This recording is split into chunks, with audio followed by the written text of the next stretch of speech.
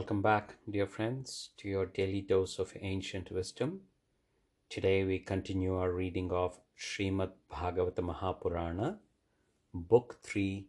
Discourse 8, Brahma's Manifestation. Continuing with Vidura, Maitreya said, "O the race of Puru has become worthy of adoration even by noble men ever since you were born into it. You, who are no other than God Yama, one of the protectors of the world, so devoted to the Lord, and you lend fresher and newer charm at every step and every moment to the garland of Srihari's glories by your pertinent questions. Now, in order to relieve the great woe of men who fall into it with their search for trivial delights of senses, I commence the Bhagavata Purana, which Lord Sangharshana or Sesha himself was pleased to teach the seers Sanaka and others.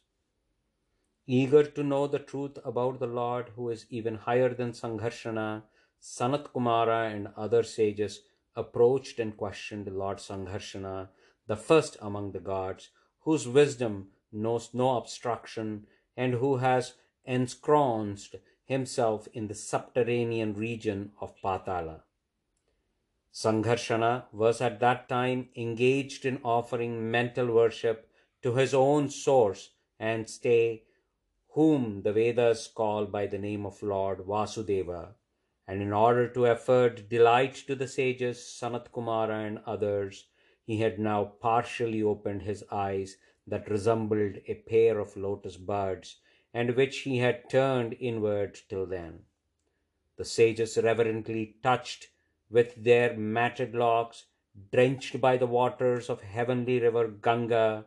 the lotus that served as a support for his feet, and which daughters of the serpent chiefs lovingly worshipped through various offerings with a longing to obtain a suitable match.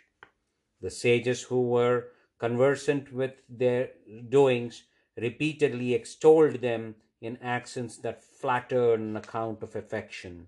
The 1,000 noble hoods of the serpent god were brightened by the superb gems set in his 1,000 crowns. Tradition says that the most worshipful Sangharshana taught this Bhagavata to Sanat Kumara, who is devoted to the path of renunciation, and the latter, in his turn, O dear Vidura, imparted it to Sankhyayana, who had taken a vow of strict celibacy and asked him questions about the same. Sankhyayana, the foremost among those who had realized the truth, in his eagerness to recount the glories of the Lord, repeated it to his devoted pupil and our preceptor Parasara, and then to sage Brihaspati. Urged by Paulastya, the gracious sage Parasara reproduced the foremost Purana, Srimad Bhagavata, to me, and I now proceed to teach the same to you, dear child, so are revered and ever devoted to me. Footnote: while coming from the highest heaven Satyaloka to the nethermost region of Patala, it seems Sanat Kumara and others had crouched through the streams of Ganga, which flow from Satyaloka right up to Patala, washing on its way all the other celestial spheres, the atmosphere, the surface of earth, and all other terrestrial regions. This obviously accounts for the wetness of their matted locks. Prior to the creation, the whole of this universe was submerged in water. At that time, the only one that existed was Lord Narayana, who lay on his couch of Sesha, the Lord of Serpents, having shut his eyes on account of sleep in the form of deep meditation, although his consciousness was wide awake even then, ceasing from all activity in the form of creation, preservation, and dissolution of the universe, and reveling in the bliss of his own self. Having deposited the subtle bodies of all jivas or embodied souls in his own body, the Lord reposed on these waters, which served as his resting place, even as fire remains latent in the wood, concealing its burning capacity. Keeping only his latent potency in the shape of time active, in order to rouse him when the time of creation arrived again. Having thus slept on these waters for a period of 1,000 rounds of the four yugas, with his own energy in the form of consciousness about him, when he was shown the residue of karma of all the jivas by his potency called time, which had already been directed by him for this purpose, he saw countless worlds merged in his own body. When his eyes thus fell on this subtle matter in the shape of subtle bodies, which lay deposited in his body, and which was now roused into activity by the Rajoguna, the principle of activity impelled by time, the same issued out of his navel in order to evolve grosser forms. By force of time, which roused into activity the residue of karma of the jivas, that subtle matter which came out of the navel of Lord Vishnu sprang all of a sudden in the form of a lotus bud, illuminating with its splendor that vast expanse of water, even as the sun. The all prevailing Lord Vishnu himself, O Vidura, entered as the inner controller, that lotus representing all the 14 worlds, which brought to light later on all the objects of sensuous enjoyment. When the Lord entered the lotus, there appeared from it the creator Brahma, who is no other than Veda personified, and whom they call self born, because his progenitor was not to be seen. Perched on the pernicap of the lotus, Brahma failed to perceive any world. Turning his neck all around, therefore, he looked about in the sky with distended eyes, and was immediately endowed with four faces, one on each side. Lo, resting on that lotus which had emerged from the water, upraceous with waves, tossed by the furious winds which characterized the period of universal destruction, Brahma, the first god, could not make out the reality of that lotus which formed the basis of coming worlds, nor for himself. He said to himself, "Who am I, seated on this pernicap of lotus, and whence can this lotus be, standing on these waters all alone without any support?" It can therefore be easily understood by any sane person that there must be something underneath it on which this stands supported. Reasoning thus, he dived into the water through the pores in the stalk of that lotus. But much as he strove to find out the base of that lotus stalk, Brahma the unborn failed to get at it then, even though he approached it. While he thus looked about for his own source in the impenetrable darkness, O Vidura, there elapsed a very long time, time which is nothing but Lord's discus Sudarshana, that inspires terror in the hearts of living creatures and cuts short the allotted span of their life every moment. At last he gave up the search without achieving the object of his desire, and returning to his resting place, the deity gradually controlled his breath, withdrew his mind from everything else, and sat down in samadhi or deep meditation of the Lord. When he had unremittingly practiced yoga for 100 years, the full lifespan of healthy man,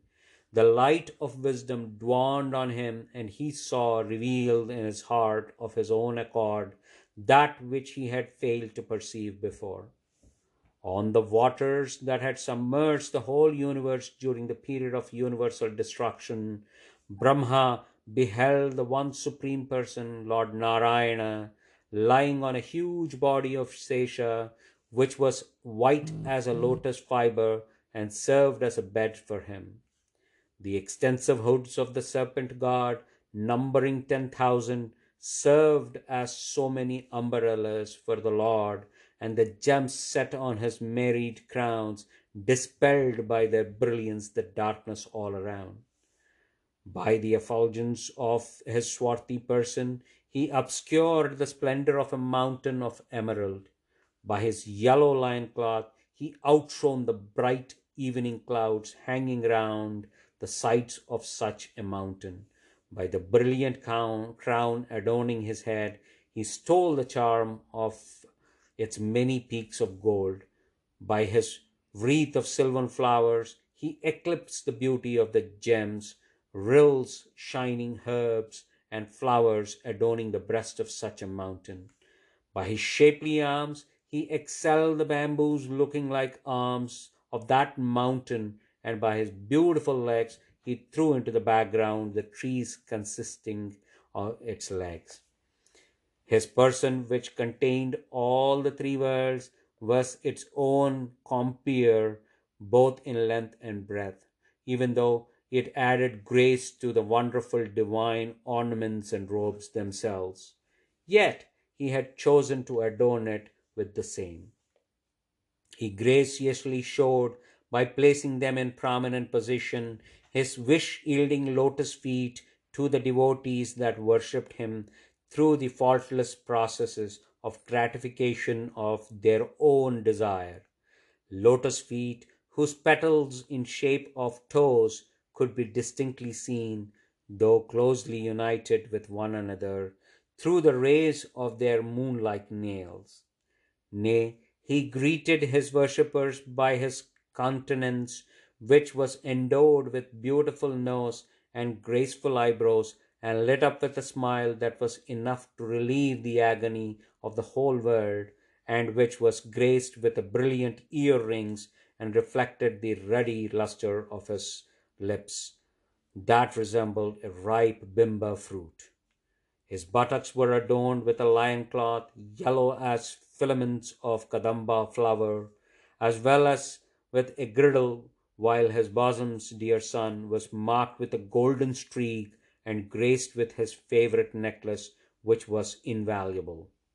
In the shape of the 14 worlds, he is like a sandal tree, the king of trees, with his pair of stout arms adorned with most precious armlets and the best of gems for its numberless boughs, with his roots unknown because it has no root other than itself, and with the hoods of Sesha, the lord of serpents, coiled about its trunk.